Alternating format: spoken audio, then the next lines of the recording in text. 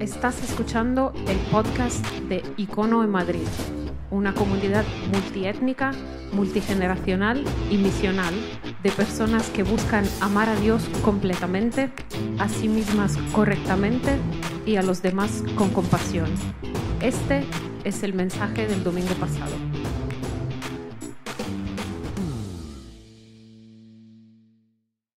Ok, entonces de lo que estamos hablando es de esta idea de la oración. Y lo que vamos a hacer hoy es centrarnos en la última oración de Jesús. Si tienes tu Biblia, no sé cuántos tenéis, si tienes tu Biblia, levántala, hazme un favor. Tienes una Biblia de papel, solo de papel, ¿ok? Los que tenéis Biblias de verdad de papel, ok. Hay algunos que son de verdad cristianos, los demás pecadores todo, ¿ok? No, es broma. Pero si tienes tu Biblia en Juan, capítulo 17... Mateo, Marcos, Lucas, Juan, si no puedes buscarlo en tu teléfono y si no, no te preocupes, va a aparecer en la pantalla. Pero si tienes una Biblia de papel, tráela, ¿ok? Es una práctica espiritual interactuar con tu Biblia. Interactuar, marcar, leer, relacionar ideas, pero es una práctica muy buena espiritual interactuar con tu Biblia. Así que si la tienes, tráela los domingos para poder interactuar con ella mientras hablamos. Juan capítulo 17. Vamos a hablar sobre la última oración de Jesús. Y lo vamos a hacer por una razón muy concreta.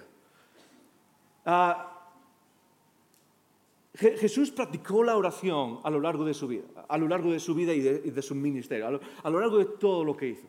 Constantemente vemos a Jesús apartándose, yéndose a un lugar solitario y practicando la oración, hablando con el Padre.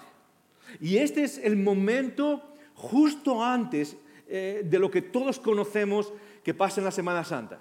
Es el momento en el que Jesús va a ser arrestado y después lo van a azotar, lo van a castigar y después lo van a crucificar.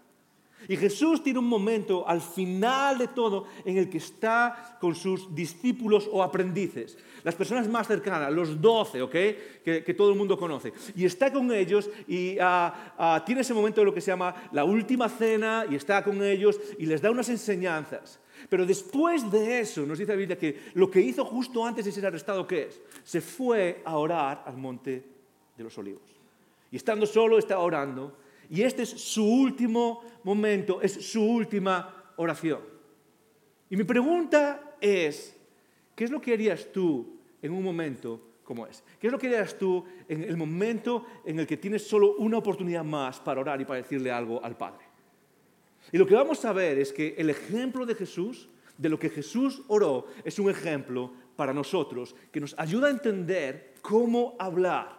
Incluso cómo hablar con Dios, incluso en los momentos más duros de nuestra vida. ¿Por qué? Muy fácil. Porque cuando oramos, incluso si no has orado nunca, si no has practicado la oración nunca, si te cuesta o si alguna vez lo has practicado pero no es muy habitual, todos tendemos a caer en un patrón a la hora de practicar la oración, ¿ok?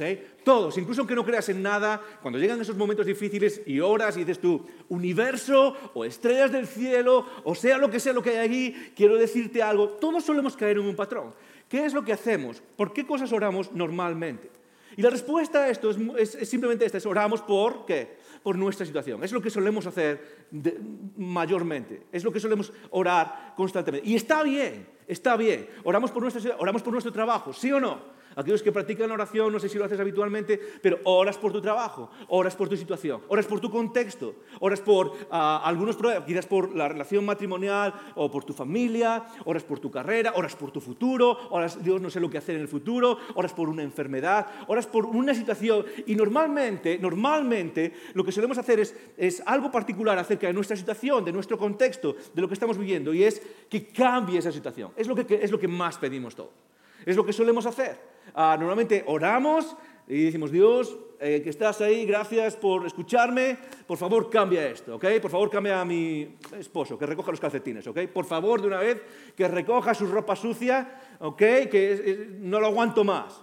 O a tu mujer, por favor, Dios cambia a mi mujer, reduce el número de palabras que puedo usar cada día, ¿ok? O por favor, Dios cambia a mi jefe, ¿ok? Ya no puedo más. Siempre solemos orar por cosas que necesitamos cambiar nuestra situación. Eso es algo bueno. Dios nos dice que Él escucha y que Él está atento a nuestras situaciones. Pero, ¿qué pasa? ¿Qué pasaría en nuestro mundo y en nuestra vida si en lugar solo de enfocarnos en nuestra situación, siguiésemos el ejemplo de Jesús? Porque en el último momento de la vida de Jesús, cuando tiene algo que decir, y este último momento es un momento en el que Jesús sufre de una manera increíble. La Biblia dice incluso que sufre el fenómeno de sudar sangre, ¿ok? Del estrés que había, de la presión que había sobre él, de lo que sabía que venía. Y en ese último momento, Jesús podría haber orado lo mismo que tú oramos. Quiero orar por mi situación.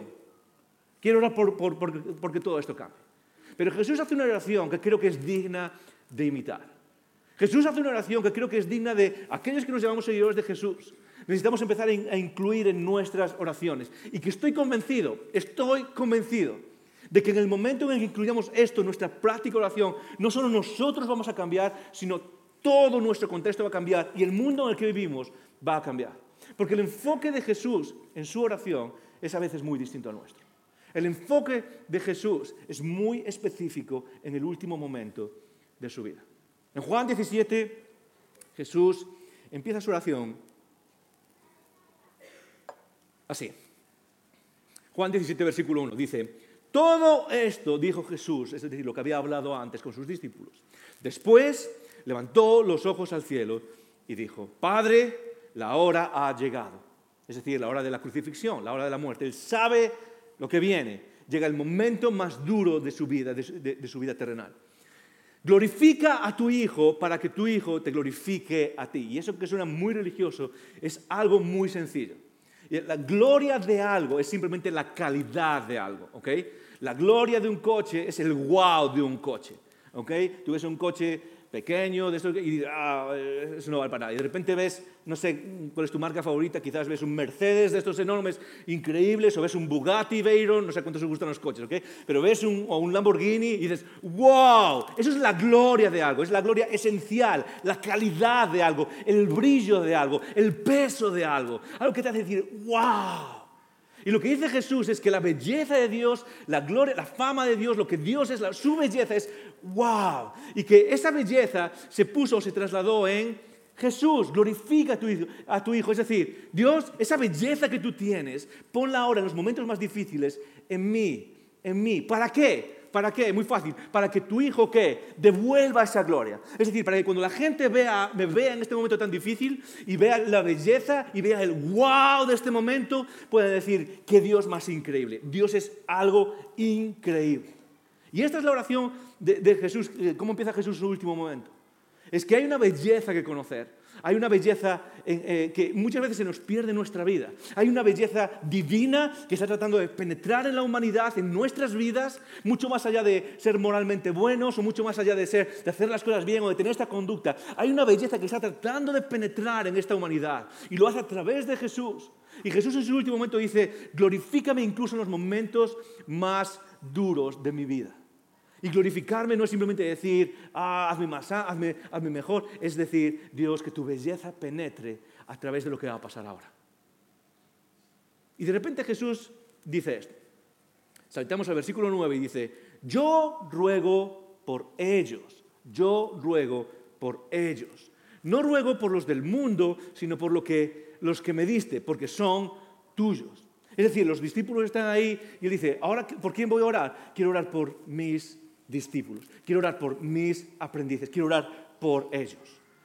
No por el mundo en general, no por todas las personas del mundo en general. Y para Juan, cuando Juan escribe esta palabra, el mundo se refiere a este sistema que en el fondo todos intuimos que hay algún problema con este sistema en el mundo en el que vivimos, que hay algo que está mal en el mundo en el que vivimos, que hay algo que no funciona bien. Y cuando Juan usa esa palabra, la usa para referirse a eso, a ese sistema que sabemos que hay algo que no está bien aquí. Y Jesús dice, en primer lugar, dice, no oro por todo el mundo, no estoy rogando por todo el mundo, estoy orando por estos 12. Porque hay algo que se avecina, hay algo que es tremendamente complejo que viene, hay algo que es tremendamente difícil. Y lo que Jesús está diciendo es, voy a rogarte, Padre, por ellos. Ahora tú puedes decir, ¿cómo es posible que Dios no ore por el mundo? Lo vamos a ver en un segundo. ¿Por qué Jesús no ora por el mundo? ¿Okay? Pero en primer lugar lo que hace es Jesús orar por sus discípulos. Y la oración empieza con una petición específica. una oración específica que está en el versículo 11. Saltamos 2 versículos, dice, Padre Santo, esto es lo que pido por ellos, esto es lo que pido por estos 12, a los que me has dado, y esta es la petición, guárdalos. Esa es la primera petición, es Dios, guárdalos. Y esto se extiende, por lo que vamos a ver después, se extiende a ti y a mí. La oración de Jesús es, Dios, guárdalos. Guarda a estos 12, porque lo que viene ahora es tremendamente difícil. Porque lo que viene ahora va a probar su fe. Va a probar dónde están ellos. Y va la misión y lo que tratamos de hacer, y el hecho de que tu belleza permee en este mundo, depende de cómo ellos van a responder. Así que, por favor, Dios, guárdalos. Ahora, hay algo interesante acerca de esta palabra. Porque normalmente, quizás algunas personas entienden esta palabra que Jesús estaba orando como protégelos, como apártalos, como sácalos para que no les pase nada. Y la palabra no significa eso. La palabra, en el sentido original de esta palabra, significa manténlos tal y como están. Es mantener algo tal y como está, que no cambie. Que no cambie. Y lo que está diciendo Jesús es, ¿sabes qué? No pido que cambien las circunstancias de ellos. Las circunstancias a las que se van a enfrentar son las más duras que quizás alguien pueda vivir. Son personas, esas 12 personas por las que Jesús está orando, Jesús está diciendo, son personas que van a enfrentar persecución, que van a enfrentar burla social, que van a enfrentar perder sus trabajos o perder su dignidad social, son personas que van a perder sus posesiones. Algunos de ellos van a tener que emigrar porque no les queda otra, porque el peligro donde están ahora es demasiado grande. Lo que les viene ahora es demasiado difícil y van a tener que probar su fe y probar cómo viven. Y lo que ora Jesús de esas personas, y lo que ora Jesús por ti y por mí, lo vamos a ver ahora en un segundo, es Dios, manténlos, mantén su fe, mantén sus vidas, manténlos. No pido que cambies sus circunstancias. Y esta es la primera petición, es algo que nos ayuda a nosotros.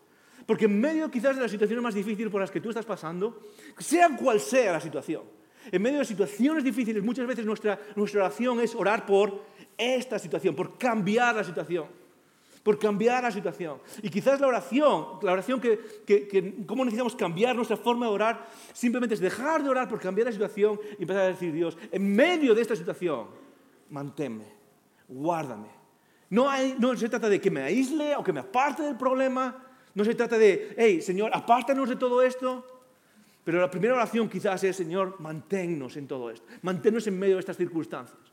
Y lo digo porque mientras pensamos en el mundo en el que vivimos, y quizás no es a nivel personal, quizás es a nivel de política, quizás es a nivel de, wow, mira el mundo en el que vivimos, o quizás es a nivel de economía, y nuestra oración constantemente es cambiar la situación, cambiar el contexto, cambiar lo que está pasando a nuestro alrededor, cambiar todo lo que consideramos los demonios que están ahí fuera, porque todos consideramos cosas, ¿ok? Si eres de derechas, los de izquierda son los demonios, si eres de izquierda, los de derechas son los demonios, ¿sí o no?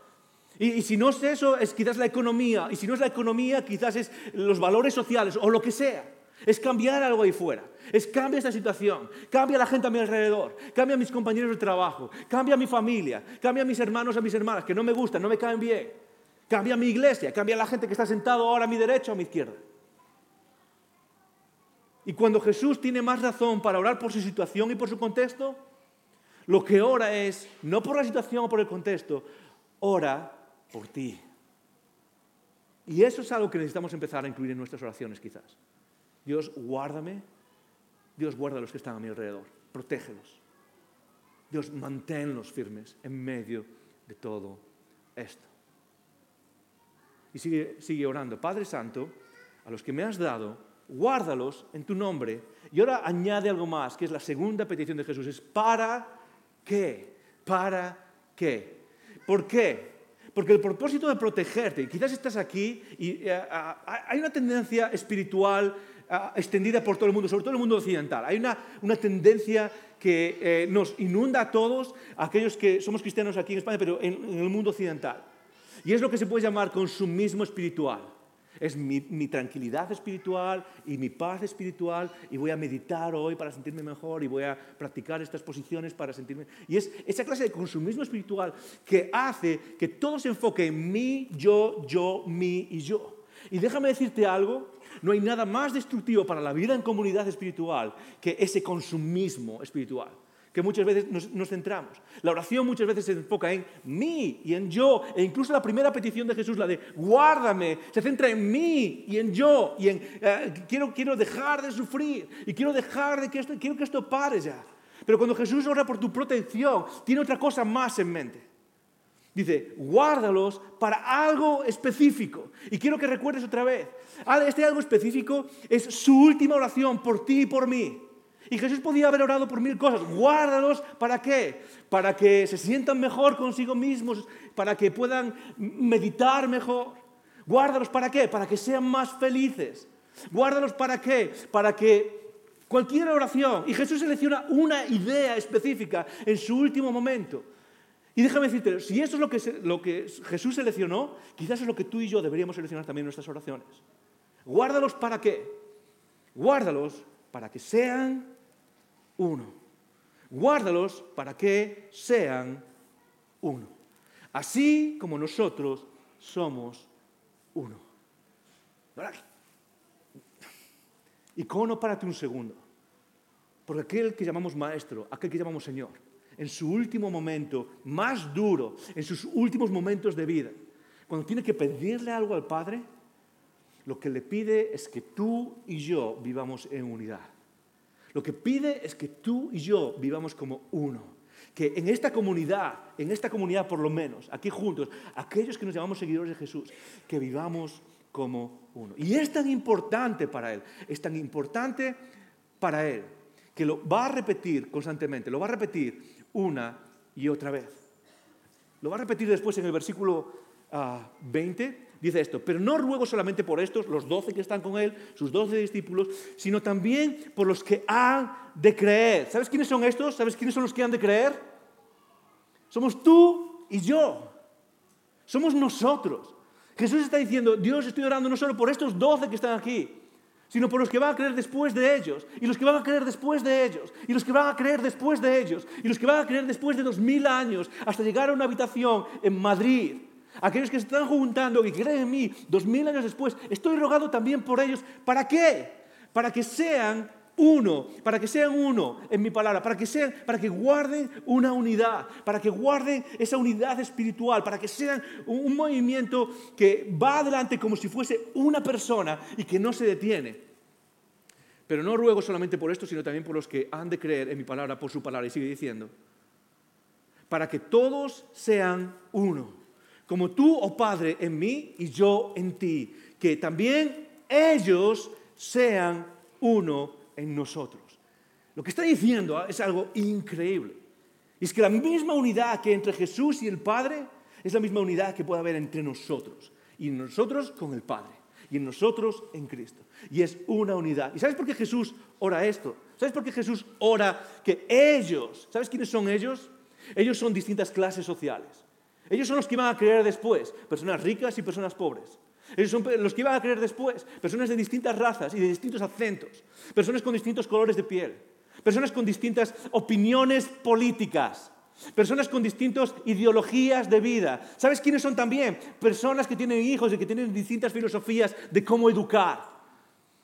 Y Jesús está hablando, ellos que estamos todos aquí, que somos parte de esa comunidad, lo único que quiero pedirle al Padre es que sean uno. ¿Y sabes por qué Jesús quiere que esas personas sean uno? Porque lo más normal es que esas personas que tienen distintas ideologías y distintos colores de piel y distintos acentos y distintas filosofías de educación y distintas formas de ver la vida, lo más normal es que esas personas no tiendan a unirse, tiendan a separarse. Eso es lo más normal. Lo más normal es que estés aquí y quizás ves a otra persona y tienes una idea distinta o ciertas convicciones distintas acerca de Jesús y lo que hacemos es demonizar al otro, empujar al otro y establecernos a nosotros mismos y separarnos. Ah, no, es que aquel es de izquierdas y aquel es de derechas. No, yo voy por otro lado. Es lo más normal. Ah, no, es que ese tiene un acento distinto que el mío. Ah, no, es que ese viene de otro lugar, es de los de fuera, no es de los de dentro. Ah, es que no, esa persona tiene una filosofía distinta. Mira cómo educa a sus hijos. O esa persona tiene una filosofía distinta de cómo relacionarse en matrimonio. Ah, mira esos que mira cómo se relacionan. Y en medio de esa tendencia a separarse, Jesús dice, mi única oración es guárdalos, ¿para qué? Para que sean uno. De Icono, la tendencia más normal es que en medio de esto que llamamos ser iglesia en Madrid en el siglo XXI, es que cada uno de nosotros tire por su lado. Es que cada uno de nosotros se aísle cada vez más. Yo no sé si lo has notado, pero en el mundo occidental cada vez hay más polarización. Polarización política, polarización de ideas, polarización de comportamientos, cada vez hay más polarización. Hace 30 años había dos, y no voy a meter demasiado en la política, ¿ok? No ese es el punto del mensaje. Pero hace 20, 30 años en España había dos partidos más o menos centrados. No es casualidad que hoy exista un partido más radical de derecha y otro partido más radical de izquierdas. ¿Por qué? Porque cada vez tendemos a polarizarnos más. Y en medio de nuestra fe, lo que puede pasar es que cada vez nos dividamos más. ¿Por qué? Porque hay cosas que nos diferencian. Mira cómo se viste esa persona, mira cómo se viste ese chico, mira cómo se viste esa chica, o mira cómo habla esa persona. Esa persona no puede ser. Y en medio de todas esas diferencias, Jesús dice, ¿sabes qué? Mi única oración en medio de lo que viene es permanece unido, juntos, sin importar lo que sea. ¿Sabes qué es la unidad? Esta es mi definición de la unidad. La unidad es esto, que lo que nos diferencia no nos separe. Eso es lo que está orando Jesús. Es que lo que nos diferencia, e igual que Pedro era un bocazas y estaba unido a un activista religioso y estaba con otra persona que era un cobrador de hacienda de impuestos, y Jesús les está diciendo, ¿sabes qué? ¿Cómo os veis a vosotros? Y estáis deseando tiraros piedras, y esas diferencias que tenéis entre vosotros son diferencias reales, pero que lo que os diferencia no os separe.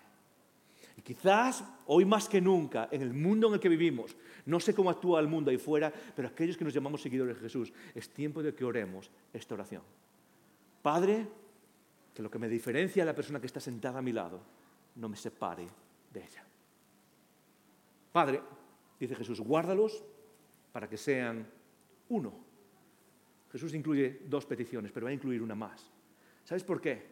Porque la oración de Jesús, en el fondo, la de guardarnos y que seamos uno, no tiene ni que ver ni contigo ni conmigo. Jesús tiene algo más en mente. Porque Jesús no está deseando crear consumidores espirituales. Y si nos quedamos aquí, quizás podemos estar pensando que esto tiene que ver contigo y conmigo. Jesús, guárdame, y Jesús, haznos uno para que nos sintamos incluidos, porque el ser humano tiene una tendencia a querer sentirse incluido en un grupo, en una tribu. Y quizás podemos estar pensando que esto es lo que está hablando Jesús, que nos des una tribu para sentirnos mejor con nosotros mismos. Pero Jesús no se para ahí, porque en el fondo la oración de Jesús no tiene que ver ni contigo ni conmigo. Y este es el momento en el que la oración de Jesús nos levanta de nuestras sillas y nos hace incómodos. Otra vez, Jesús sigue diciendo así en el versículo 21, para que todos sean uno, como tú, Padre, en mí y yo en ti, que también ellos sean uno en nosotros. Y otra vez vuelvo a decir que, ¿para qué? Hay algo más en mente. Hay algo mucho más profundo en mente. Y este es el objetivo. El objetivo de la oración de Jesús, el objetivo de guardarnos, el objetivo de nuestra unidad, el objetivo de que lo que nos diferencie no nos separe, es simplemente este. Para que el mundo crea. Para que el mundo crea que tú me enviaste.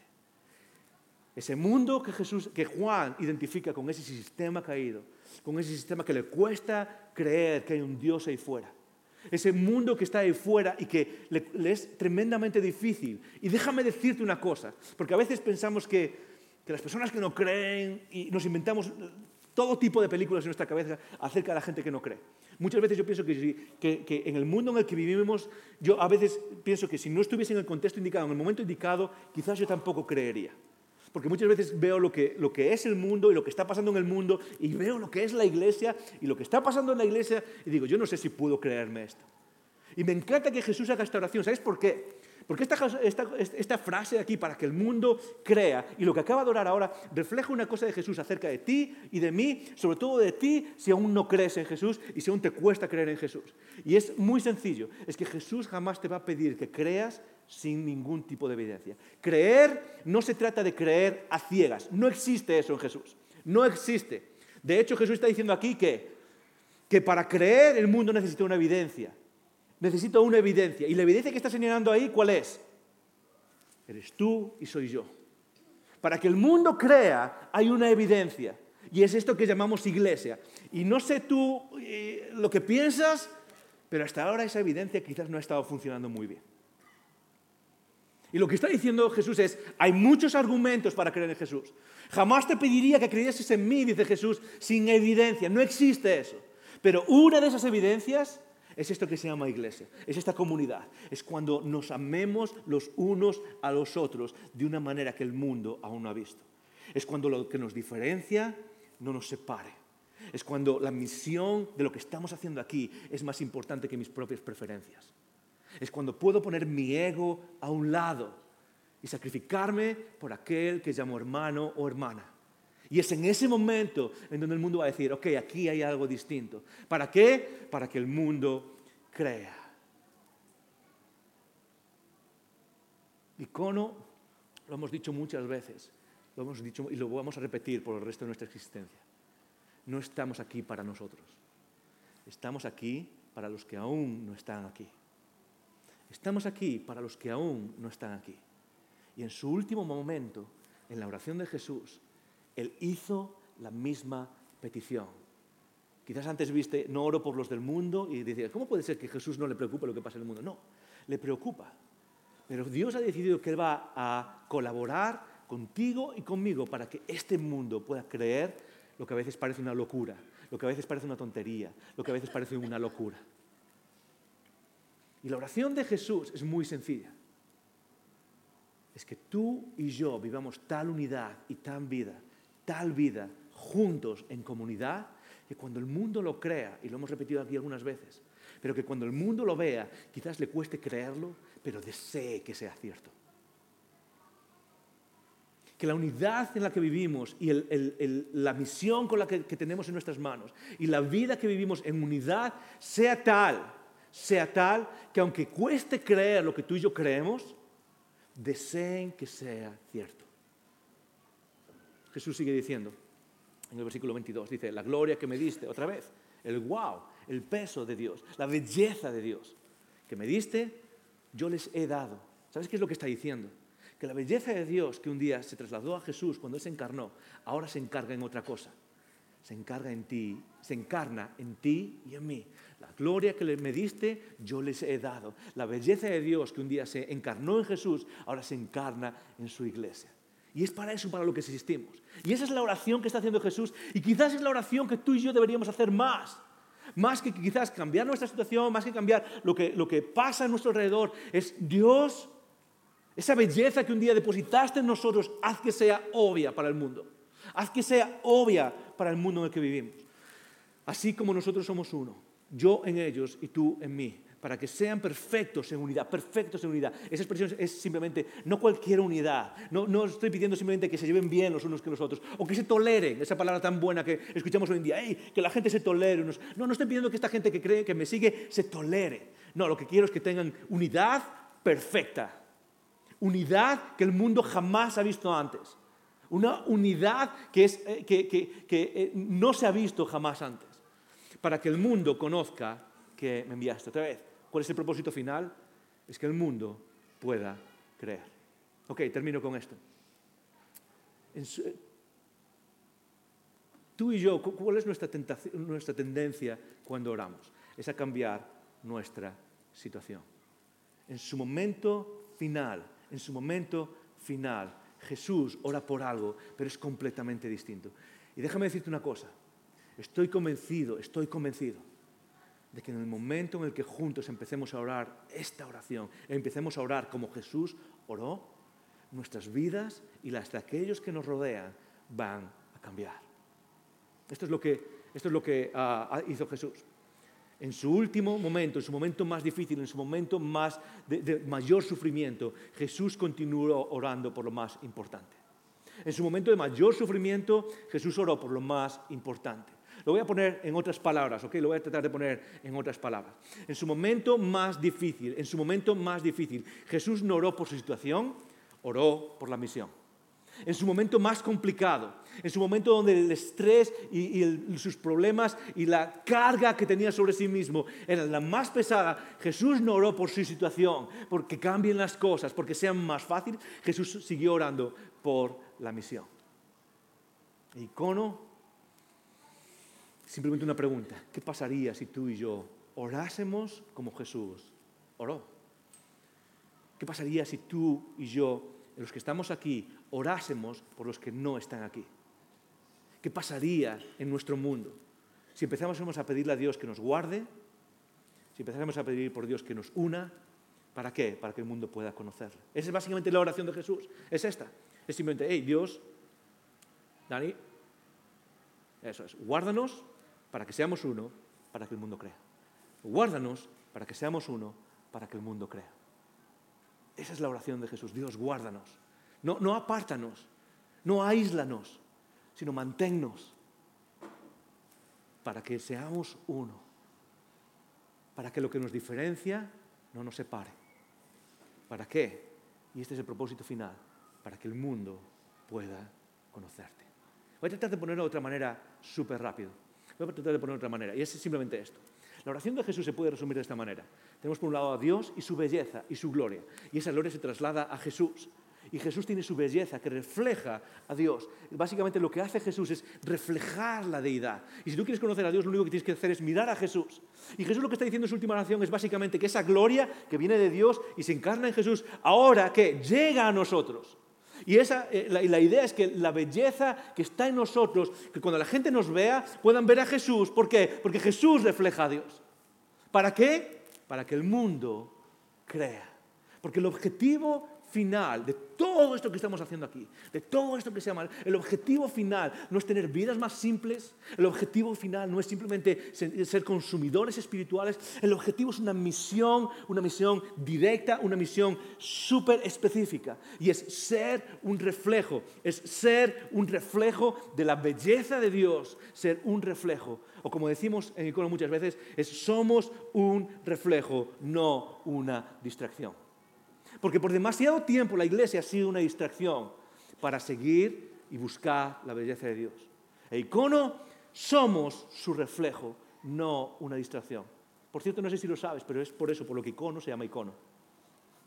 Icono se llama Icono porque un icono refleja una realidad más allá de la que es el mismo. Nosotros reflejamos a Jesús. ¿Por qué? Porque Jesús refleja a Dios. ¿Qué pasaría en nuestras vidas, en nuestro mundo, en nuestra sociedad, si empezásemos a orar una oración muy sencilla o incluir en nuestra oración algo tan sencillo como Dios, guárdanos, únenos para que el mundo crea? Así que lo que vamos a hacer, y lo que hemos estado haciendo, si esta es la primera vez que nos visitas, lo que hemos estado haciendo es un ejercicio de oración. Y lo que vamos a hacer hoy, ahora mismo, es incluir un elemento más en ese ejercicio de oración. Pero antes de hacerlo, me gustaría saber si hay alguna pregunta. Si tenemos alguna pregunta, tenemos una pregunta, creo. Ok, alguien ha enviado una pregunta. Anónimo otra vez ha enviado. Ok, es cierto que Jesús nos insta a la unidad, pero ¿cuál es la estrategia como Icono para conseguir que así sea? Es muy buena pregunta, ok. Muy buena pregunta. Es bueno preguntarse por la estrategia y me encanta la pregunta porque eso refleja que entiendes cómo funcionamos en Icono, ok. Nos encanta la estrategia, nos encantan las operaciones claras, nos encanta la organización y saber hacia dónde vamos. Pero antes de responder sobre esta idea de la estrategia, ¿okay? Antes de responder de la estrategia, hay que dar un paso atrás. Porque la unidad no solo se logra por estrategia, por los elementos mecánicos, por el cómo hacerlo. La unidad se alcanza mucho más antes de eso. Y es entendiendo que somos uno en Cristo. Es como dice Gálatas, que en Cristo ya no hay ¿qué?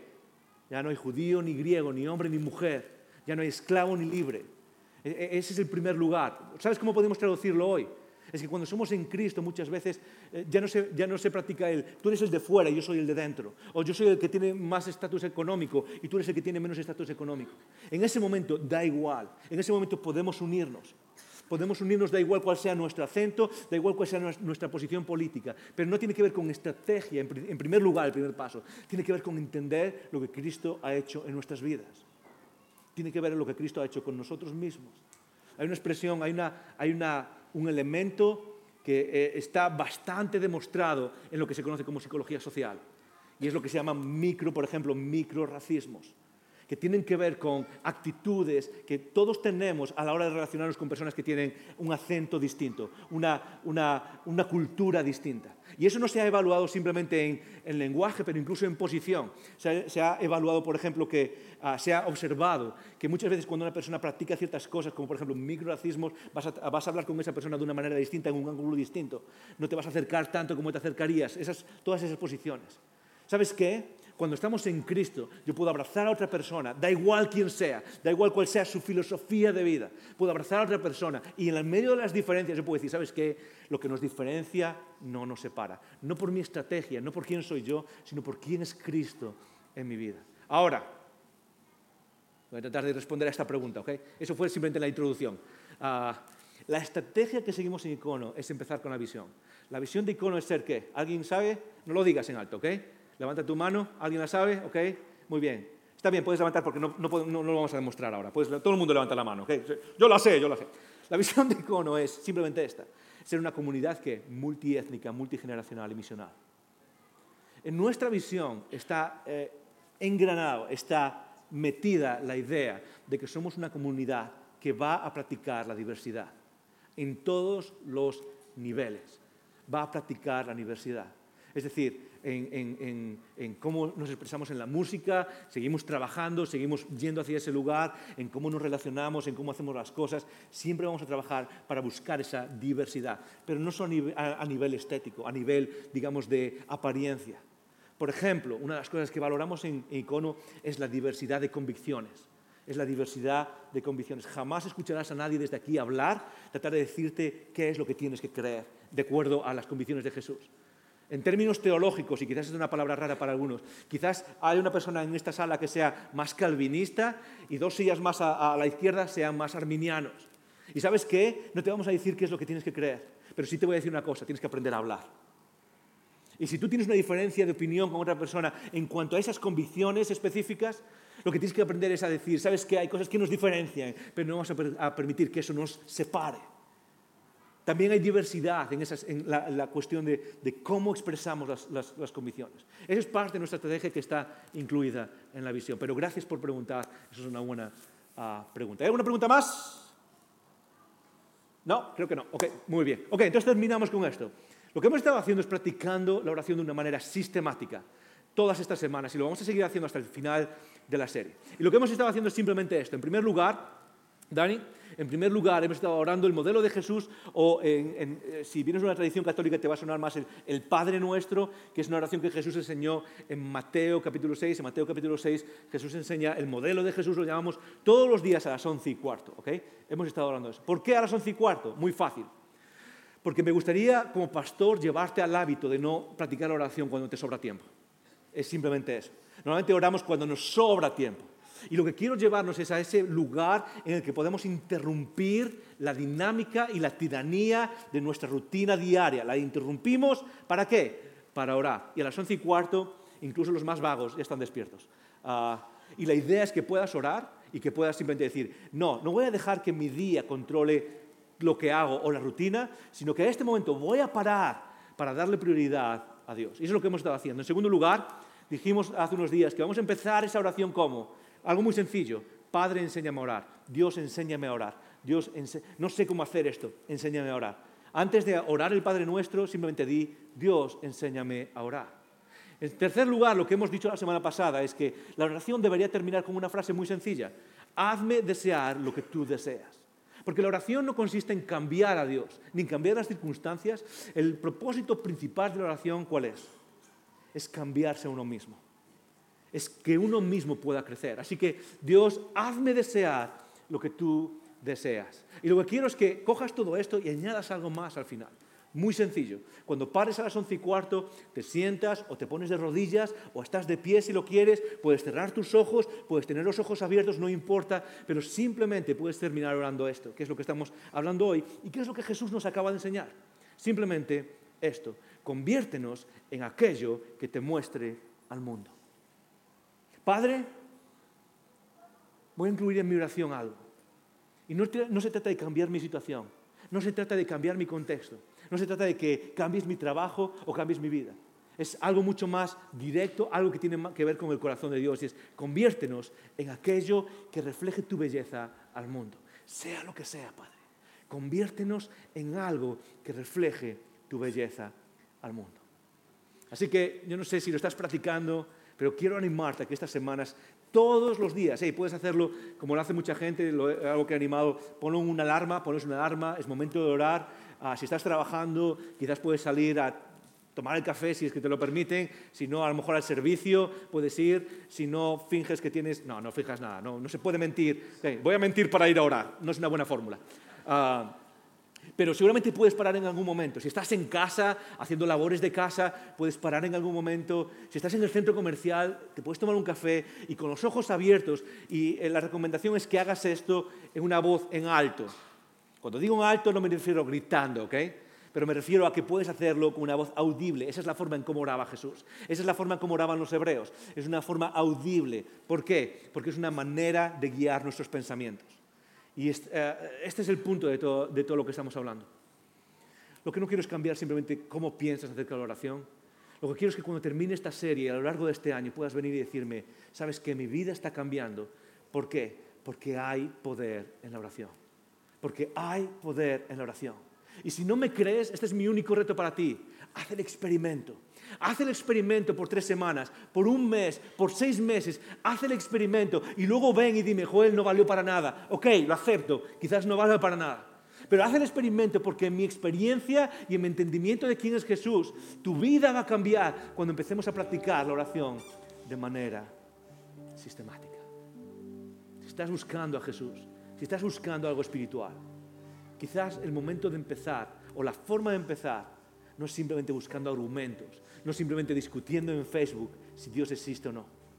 Quizás la mejor forma que puedes empezar es poniéndote de rodillas y diciendo, Dios, si estás ahí, quiero conocerte. Dios, si estás ahí, quiero conocerte. Gracias por escuchar estos recursos. Esperamos que te haya retado y motivado a vivir arriba, adentro y afuera. Recuerda que para conversar sobre estas ideas puedes participar en un Icono Grupo. Pásate por nuestra página web y encuentra más información. icono.online.